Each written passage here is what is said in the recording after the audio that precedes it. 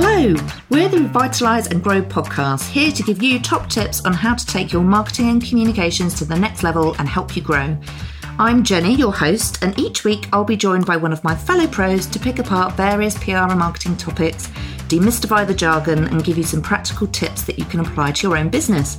Occasionally, we'll be bringing on some special guests for bonus episodes. You can find all the latest episodes and keep in touch with us at adpr.co.uk or find us on all the socials. You can find the handles in our bio. So grab your cuppa and join us, and don't forget to hit subscribe so you don't miss the latest episodes.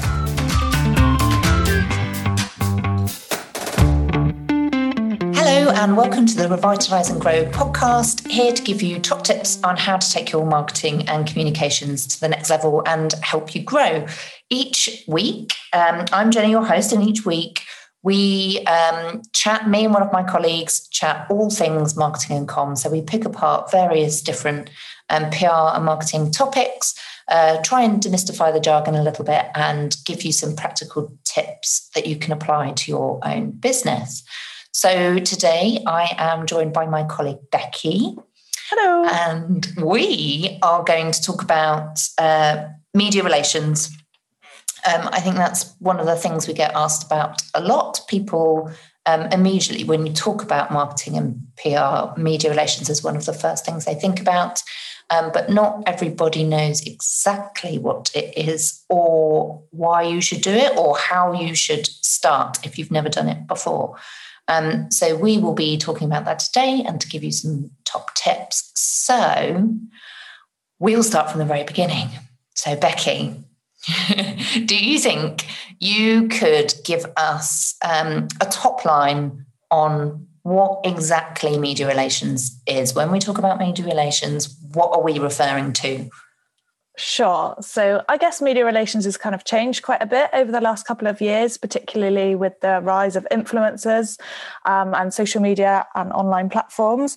But when we're talking about media relations, we're talking about journalists, everything from national newspapers that you might read on a daily basis, all the way through to kind of specialist consumer magazines or magazines that might be in a really particular sector. So sailing and marine, outdoor and mountain magazines, all the way through to things like cycling, ski, even fishing, jewellery, you name it, there's likely a magazine that covers it.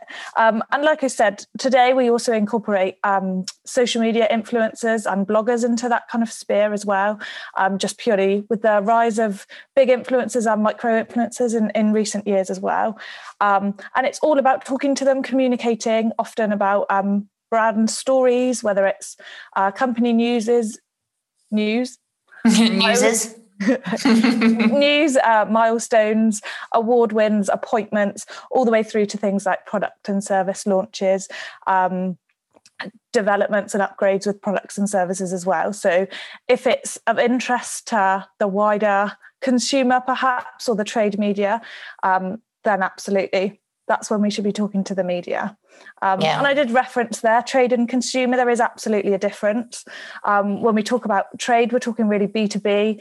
That's where it might get a little bit more technical, or we're talking real detailed information or product information. Mm-hmm.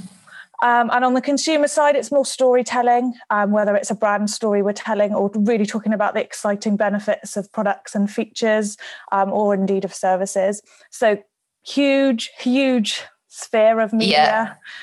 And I think you touched upon that, and that's really important, isn't it? We should always remember that media relations is about storytelling.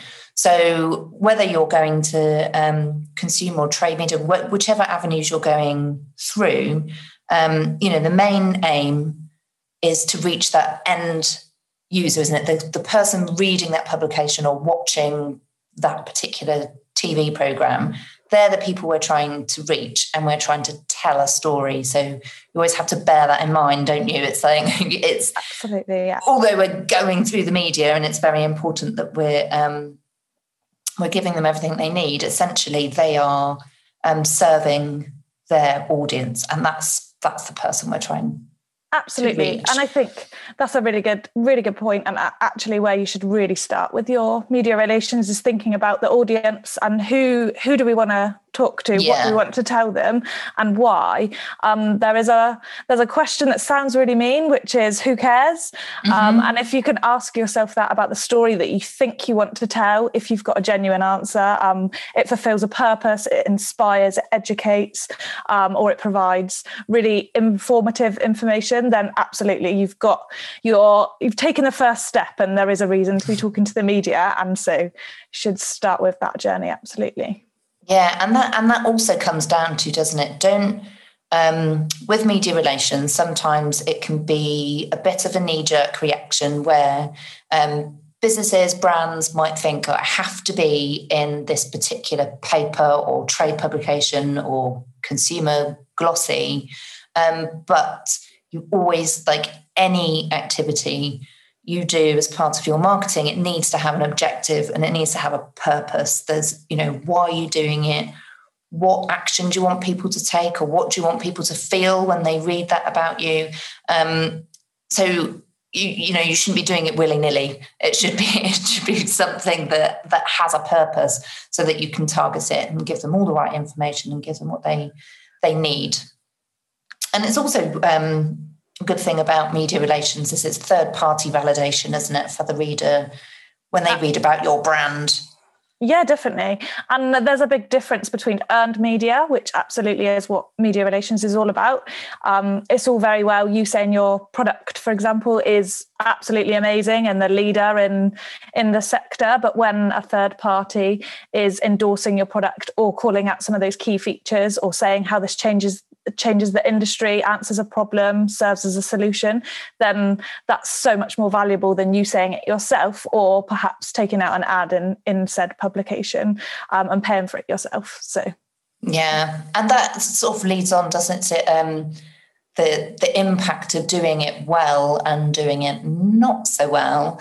It doesn't matter how many fantastic paid placements you put somewhere in adverts, if you have a bad piece of media coverage, editorial media coverage, that can do far more damage. And it doesn't matter how much you shout about how great you are, people are going to trust more in that third party. So it's really important that you get it right. Yeah. But it is very easily achievable, and you can do it, which is what we're here to talk about today. So if people listening now, so they know they need to go, they want some media relations that's going to fit in with their objectives, sort of where do they start? How do they start engaging with journalists? Okay, so we need to really think about what we're doing, who we're trying to communicate, and therefore what avenues we're gonna take. So it could be a simple new product launch that we want to talk about, new product or upgrade perhaps that we want to talk about. Who do we really want to be talking to? If it is the end consumer, perhaps of a fitness product, let's say, then we want to be talking to perhaps fitness magazines. It might be consumer lifestyle titles, well-being titles. And it's really important to have that kind of in your mind to start with and take it one step at a time. So take one audience segment and think about what kind of publications they might be reading, what blogs they might follow, who they might follow on social media, and really starting at the beginning. And kind of doing your own research, taking your time to do proper research as well. It's absolutely not a 5-minute job, just having a quick look on Instagram or a quick Google. It absolutely is a time-consuming activity, but so valuable to spend the time really thinking about what publications these people are reading, what their interests are, and therefore what publications we want to be talking to in the media that we want to talk to as well. Because it might not be all of the fitness magazines that we want to talk to. We might want to be talking a little bit wider to the mass consumer, in which case we might look at some nationals, and we might look at some kind of fitness and wellbeing journalists that write for the nationals. And this is where your research really goes to the next level when you start reading around the subjects and reading in different articles that actually are of interest or are written by people that are going to be interested in what we're talking about. So when we say research, we're absolutely looking into the demographics of magazines and newspapers to make sure that the audience is the right kind of audience, it's in the right geographical location, the interests are the right topics, and also the profile of the people that are reading. The readers are correct as well. If you only want to talk to, 18 to 30 women, then you're not going to be talking to Men's Fitness. If you want to be talking to the mass, then we're going to be looking at consumer lifestyle titles or the nationals, as opposed to really specific niche specialist titles as well.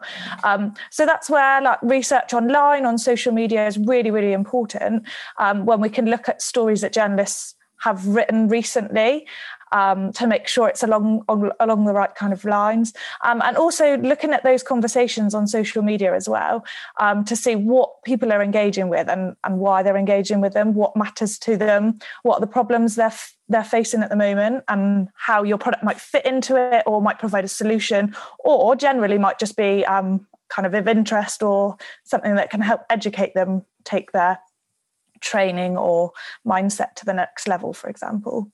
Yeah, it's so much of it, as you quite rightly say, is about preparation, and it's not a quick job. It's, you do need to do that research. That research is absolutely worth its weight in gold. And it's, as you said, once you've found that publication you need to be in, you read it back to front, get Absolutely. A few copies, go online, see what their website is like, see what different features and columns they have, because you may be able to pitch very specifically for a particular feature. And as you pointed out there, it's sort of what they're already writing about. And equally, the trap I think people can fall into, which is a tip from us not to do, is if you see your journalist, the publication you want to be in, and they have written about a subject that you want to talk. You've just mentioned fitness products. Let's say it's a fitness product and this new trend, and you're like, brilliant, that's exactly what we're doing. So you get in touch with them and say, you wrote about this fitness trend. Can you also talk about ours now and do it? So you're essentially asking them to write exactly the same feature that they've already written. And that we know drives journalists bonkers. They absolutely hate that. It's, unless you've got something incredible to add to it so that, it really, really benefits them and the reader to revisit that subject, and you've got something new to add, don't fall into that trap of seeing them write about a particular subject and that they're going to write about it again so that they can feature your brand or service. Absolutely. I think it's really important to make sure we are reading what journalists are writing about, and particularly if there is a sector or a topic that is of interest or interest to our business perhaps. But you're absolutely right. A journalist isn't going to write the same story but swap out a brand name and a few products month to month or week to week. There is the slight variation where if they're doing a series of articles about a wider topic and there's different topics, if you like, across the series, or 1 week we're talking about nutrition, the next week it's about clothing, the next week it's about fitness trackers, then absolutely it fits into all of this. But it is really, really important that you're aware of what you're asking from a journalist, but also doing your research. And some magazines are really helpful. They do publish in media packs, online, forward features, and even in some of the ad guidelines. They do feature like what features they've got coming up, what articles they're going to be writing about, or particular topics that are regularly of interest, or if they're seasonally going to focus on from month to month or quarter to quarter. So it's really important, like we said, with all of this research, that you do read around the subject and also into the magazine, so you can see those opportunities. And then it might be that you've followed this journalist for a couple of months, and you know that in the next 3 editions, perhaps they're going to be talking about a subject that is of relevance to your brand, your product, or a particular person that you've got that you want to put forward.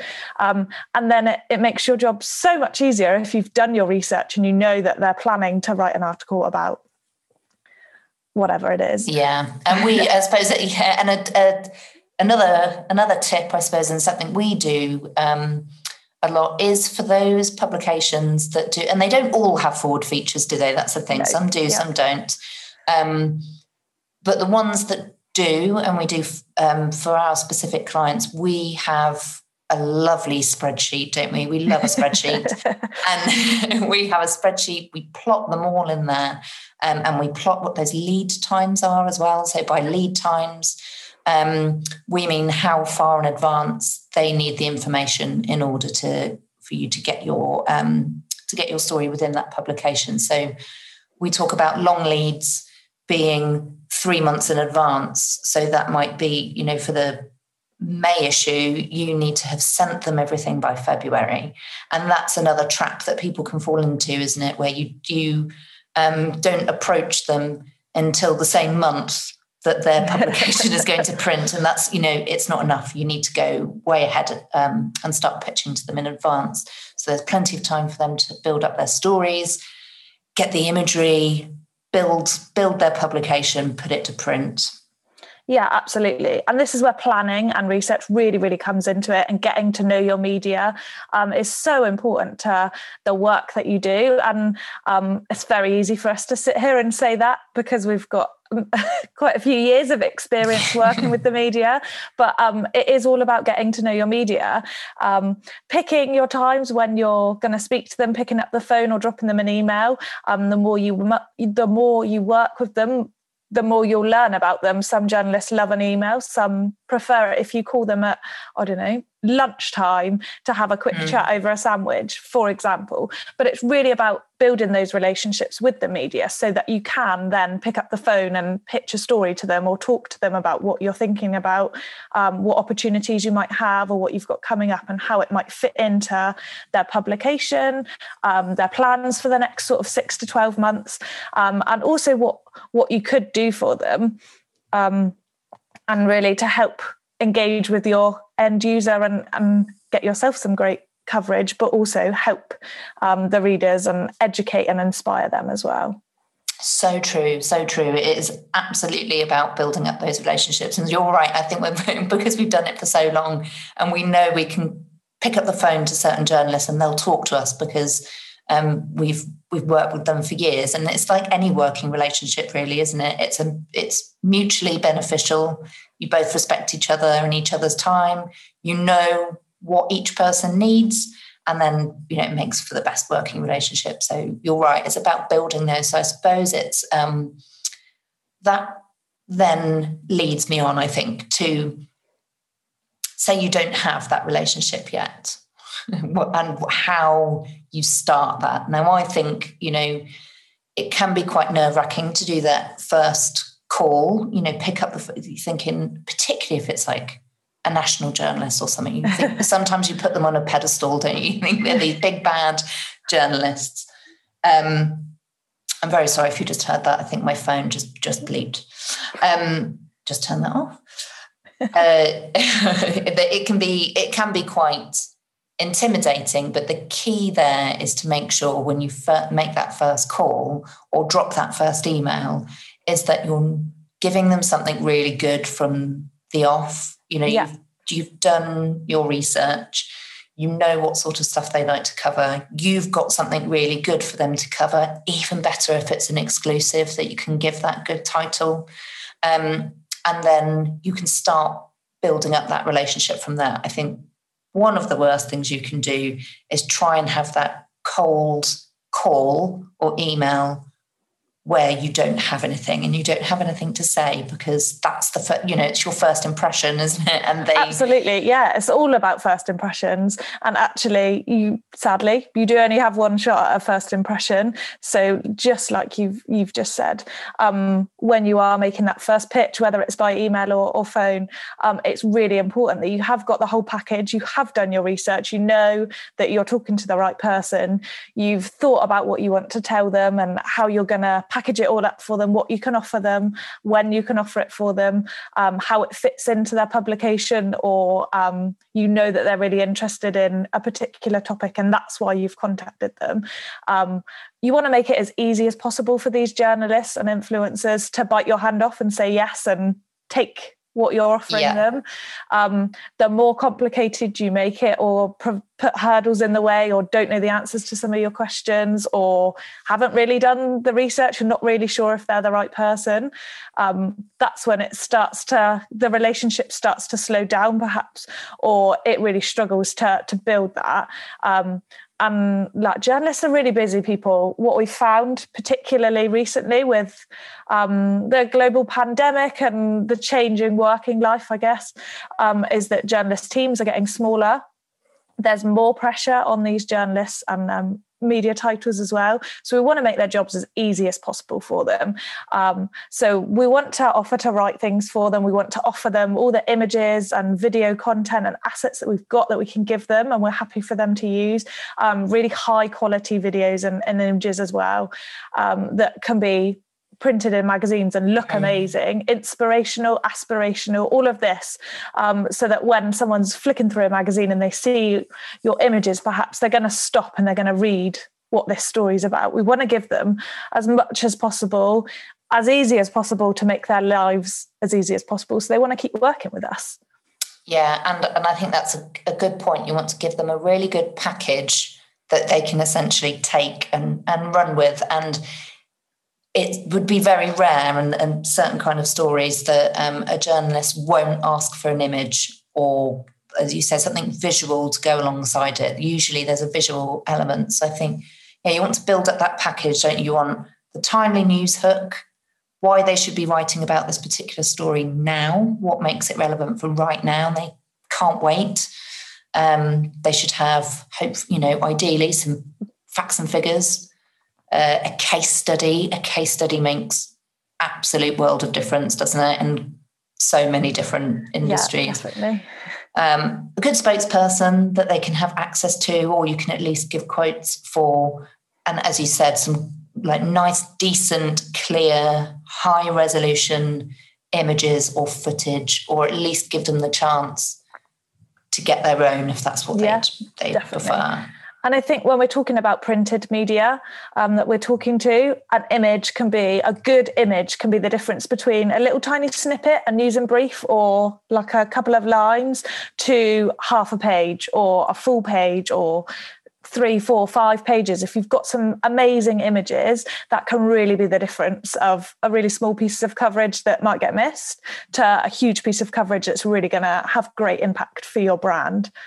So it is really important to invest in assets and imagery. And like you've just said, if the journalist wants to take their own pictures or have access to said product, location, whatever, then really giving them that opportunity and facilitating, and again, doing as much as we can to make it as easy as possible for them to come on down and take their own pictures or shoot their own footage as well.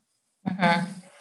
And I suppose then on in that sense, it's maybe we can talk a little bit about what the different ways are to get coverage, because it's not just a press release, is it? It's not just write a press release and send them a press release. There's lots of different ways to get media coverage. So maybe what are your thoughts on that and your experience in terms of the many different ways you work with your clients to do that? Absolutely. So we work with a lot of different clients. We've got really lucky to work with such a diverse range of clients at ADPR, and have done over the years of working with them. And it's really important to remember that all clients are different. They have different products and services, and they also operate in different ways. So it will vary from brand to brand, and that's absolutely fine. And that means that coverage is absolutely different as well. But like you say, it's not all press releases. Press releases are helpful and they absolutely serve their purpose. We don't always write press releases just so that they're printed word for word. We also use them so that they're an opportunity to inform the journalist, but also as kind of like a series of steps that we want to take. So, for example, if we've got a new range of clothing for a particular sector, like sailing or ski, let's say, then we might use that press release as a catalyst to introduce the new collection.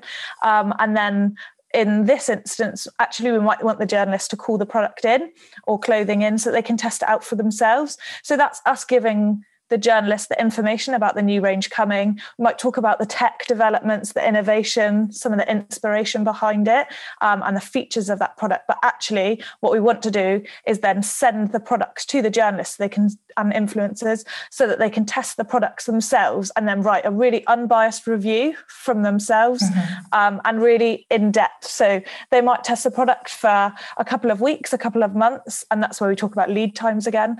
And then they'll write a really in-depth review or feature or group test if they're comparing our products against some of our competitors as well, and really helps to kind of bring the product to life. And it's all entirely their own words. They might use some of the content that we've provided them when we talk about the tech or the development of the tech or the product, for example. But that's when they're then talking about what they really like, how well it performed, what they thought of it in like when they were actually using the products, rather than us just telling them why it's so good. So that's one opportunity. We also put spokespeople forward to the media. So we might give them snippets or a bio of the expert or spokesperson for a brand, and talk about some topics that might be of interest or something that's going on in the world right now and how we can really help with that. And that's where we might set up interviews. It might be a phone interview, or it might be kind of email correspondence asking questions, that's then written up into kind of like a Q&A or a profile interview in publications or online. And again, that's a really good way for sharing expert advice, really putting the brand at the forefront of whatever topic we're talking about and helping kind of position them as like a thought leader and expert in their field. And we can also write our own, it might be a bylined article or a feature that we want to write about a particular topic, or sharing our thoughts and predictions for the future in a particular area, in some kind of tech development, or what we think might be coming as a result of some trends that we saw from the last 12 months, for example. So there's lots and lots of different ways of securing coverage and starting to secure coverage as well. Mm.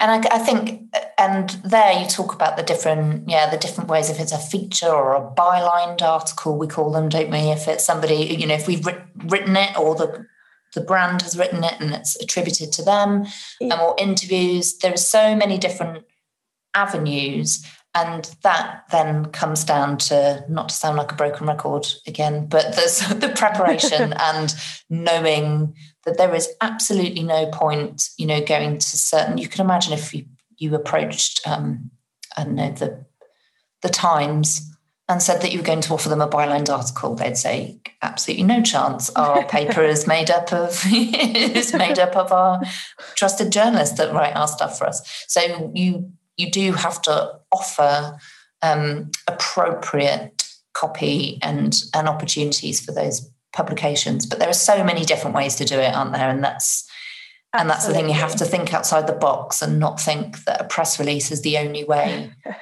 and a press release might just be the starting point or the start of the conversation with the media. So it's really important that you're very open-minded. You can be specific or have notes for yourself about what you're comfortable talking about, what areas you can talk about. But it's having that conversation. What you've got in your head might not fit exactly with the publication or the journalist, but it's that point where you can have that conversation with them about what you're thinking, what might work, what you've got access to, and perhaps finding some middle ground that they're working on something else that's slightly different, but actually it might fit in this way, or it might fit in that way, or this is where we're thinking of it. Or indeed, they might say, it's really interesting.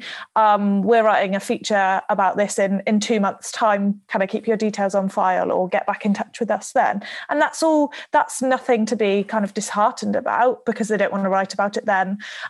It's all of this relationship building and getting to know your media. Oh, absolutely. And then hopefully it's that kind of holy grail, isn't it, that they start coming to you. Once you start going to them, feeding them decent stories, resist the urge to take the scattergun approach and just fire things out and hope that someone picks it up, make it very targeted. And then, eventually down the line, when they think of a particular product, service, area, they will come to you, which is, exactly what you want, because they know they're going to get something decent and you have that good working relationship with them. I know that we have definitely had, we've pitched stories to journalists and they've not been interested at the time. And then you'll get an email a year later that says, do you still represent, this brand? And I'd love to, I'm doing a story on something. So sometimes it takes a while and your story might not land straight away. But as Becky rightly said, don't be disheartened by it. Keep going, keep those relationships going, and then eventually. And I think you made a really good point as well about the scattergun approach. More isn't always more. Less is definitely more when we're talking about quality of publication, journalists and articles that we're writing about. You'd rather have one or two really fantastic articles that you've secured or placed or written that really, really drill down into the detail of your brand or the storytelling or the product features, for example, than a handful of random pieces of coverage with just one or two lines about a new product in titles that are so unrelated or so widespread that actually we're not talking to the right consumer or end consumer. We're talking to, okay, it might be great to get a couple of lines in a national, but if you think about the audience of a national newspaper compared to a really specialist title that's talking to your converted media that you want to talk to that are interested in your products, I think it's quite... As you said, it's quality over quantity, isn't it? Absolutely. And it is, as you say, targeted. Make sure that, it's the readers, isn't it? Those niche titles. You've already got the audience there that are bought into what you're trying to sell to them or, bring to them. So it can be worth far, far more. And I know one of the things, we will have a separate episode on measurement, because that does tie into measurement, does it? And how sometimes it's very easy to think that the high numbers mean it's excellent results, huge readerships and big AVEs. We don't like to use those, but, we will go into those, but it's all supposed to be about the quality of that piece of coverage and the impact of that, because you're, again, going back to your objectives. What do you want those people to take from your media coverage? What do you want them to feel?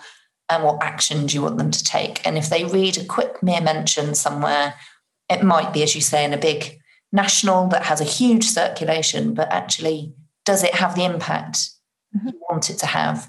And will anybody take action from that? So it's very, very important to remember those. Another thing that we get asked a lot is how to generate media coverage and engagement when there's nothing new to say. If there's no new launches, new products, great big milestones within a company. And that's what we do a lot for our clients, don't we? Is we keep those stories going within the media when there isn't really anything particularly new to say. So Becky, what would you say? What are some good examples, I think, of how to do that? How to keep that coverage going when there isn't like a new product or service? So it is really difficult, and I think it's fair to start with that by saying it is really hard, and it's not a 5-minute job, and it does take experience being able to develop coverage or opportunities for your brand or your clients when there is nothing new to say. That's when it really comes down to kind of reading around the publication and also knowing your brand inside out about what you can and can't offer at that time.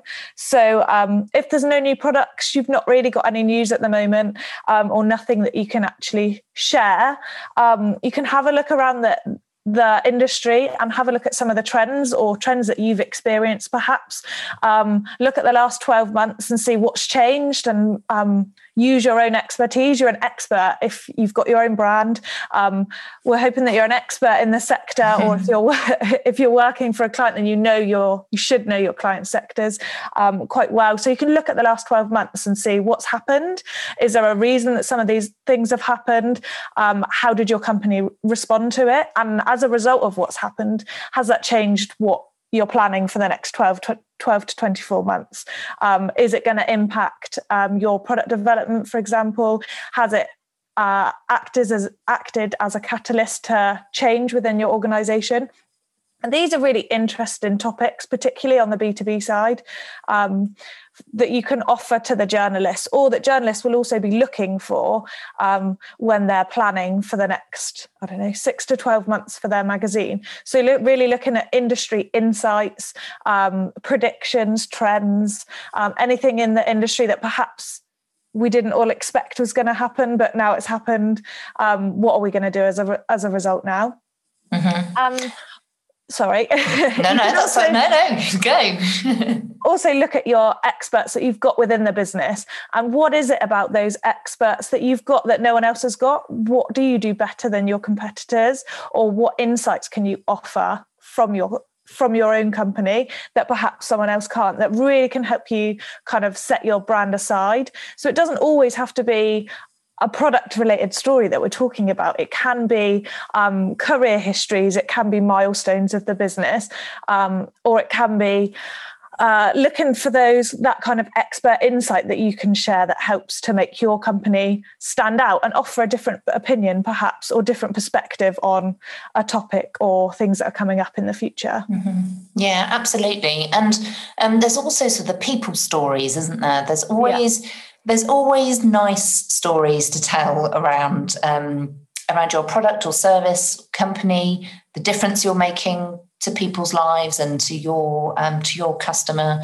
And they're the kind of stories that are really appealing to a journalist as well, aren't they? They want those, as we talked about case studies earlier, sometimes such a horrible phrase, I think, case study.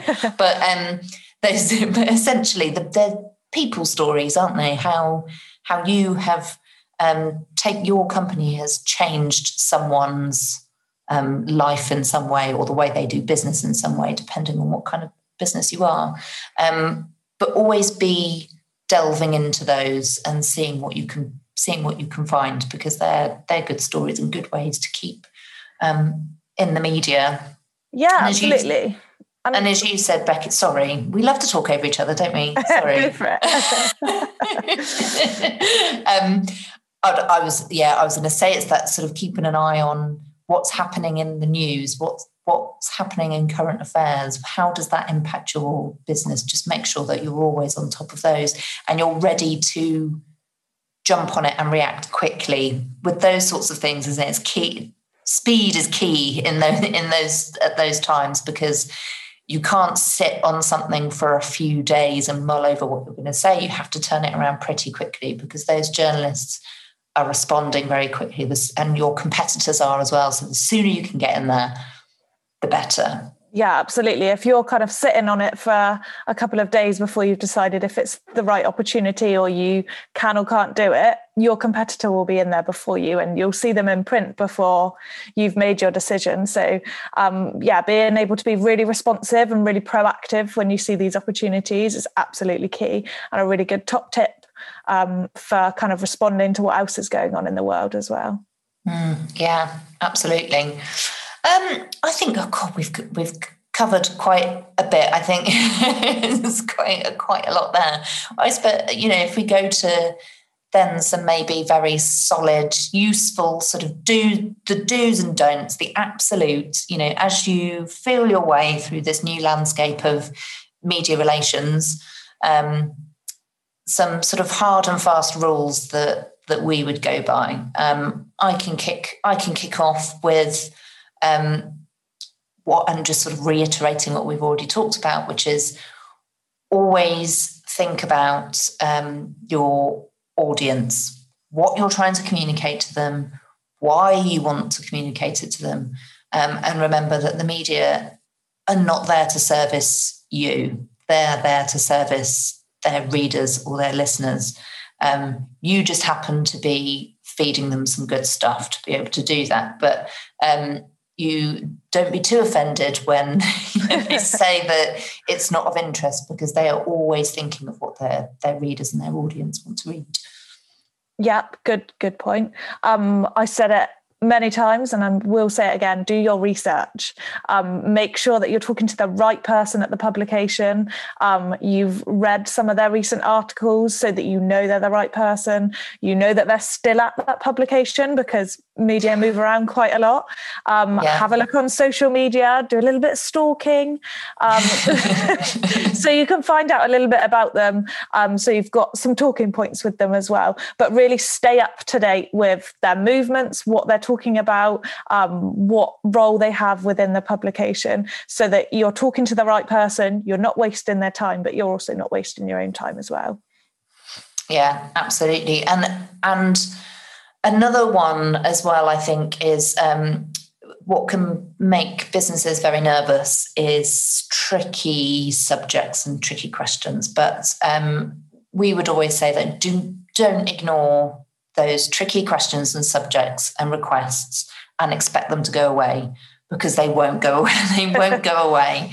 If a journalist comes to you and starts asking something that's probing, or, if you are dealing with a crisis, and that's a whole other subject that we will cover another time, but you don't want to just ignore them and hope it goes away, or just, say no comment. It'll only make it much, much worse. It's much better to be as transparent as possible and as helpful as possible, because otherwise you can make a bad situation much, much worse. And let's be honest, if one journalist is coming to you asking that question, don't be prepared that there's other journalists that are probably going to ask the same question. So being really transparent and thoughtful about the way that you're responding to them and what you can and can't tell them really will go a long way. And that's all, again, in the preparation of when you're planning what you want to say, why you want to say it, how you're going to say it. Yeah, no, absolutely. I think so. It's as we talked about, know your objectives, know your audience, know the media titles that you're going to, and know them inside out, and know the journalists inside out. Spend that time. It is a lot of time, but spend that time doing it, and it will be well worth it.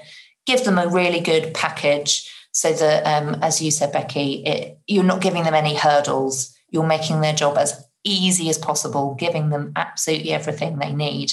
And we have a bit of a policy as well, don't we, within ADPR. If a journalist gets in touch, you drop everything and you go back to them, and you do what you can to make their job as easy as possible. So be prepared that journalists might ask for a very quick turnaround and tell you that their deadline is lunchtime or the end of the day. And it, as inconvenient as it might be, it's always well worth trying your hardest to get them what they need, because then they'll always think of you as that person that really saved their skin when they needed some information before their deadline. Yeah, it's all about being responsive. And even if it's just a quick email in response to them to say you're on it, that's great. They don't want to be waiting a couple of hours for a response, because they'll think you haven't got it, you haven't got time, or you're not interested, and move on to someone else.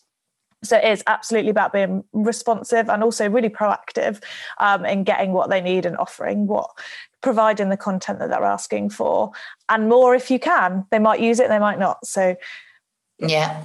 And then once your fantastic piece of coverage lands and it's on your desk, I think, well, there's a couple of things. Actually, there's a stage before that. Don't ask them necessarily to see what they've written so that you can approve it. No, big no.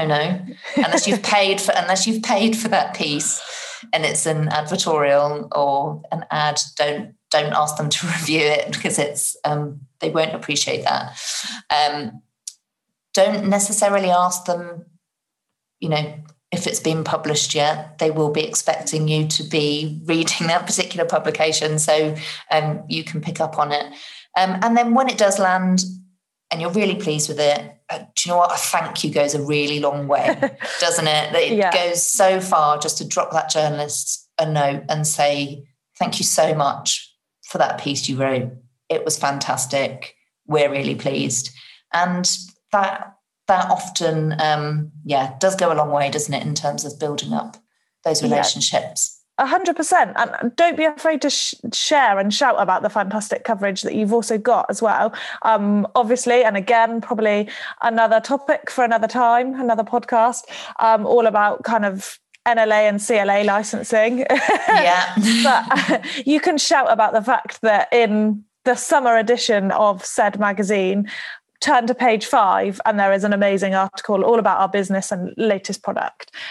Really shout about it and mention them on social media and share it across your own social channels and website where you can. Sharing links to the coverage if it's online as well is a really great way, A, to support the publication, but also to continue sharing that great coverage and adding the kind of credibility and evidence that you're saying you're fantastic, but so's this publication as well. And here's an amazing feature that's just been published all about it. Yeah, absolutely. Well, I think we've covered. Do you have anything else, Becky, you'd want to add on media relations? I don't think so. I think we've covered quite a bit there. Whistle stop tour. Well, thank you everyone for listening. If you do have any questions at all, if you think we haven't covered something that you want to know about, please do get in touch with us. You can reach us via our website, so that's adpr.co.uk. You can find us on the various social channels as well. Please do drop us a line. Like and subscribe and give us a lovely 5-star rating if you really want to. That would be fabulous. And in the meantime, have a lovely evening and we'll see you soon. Bye. Bye.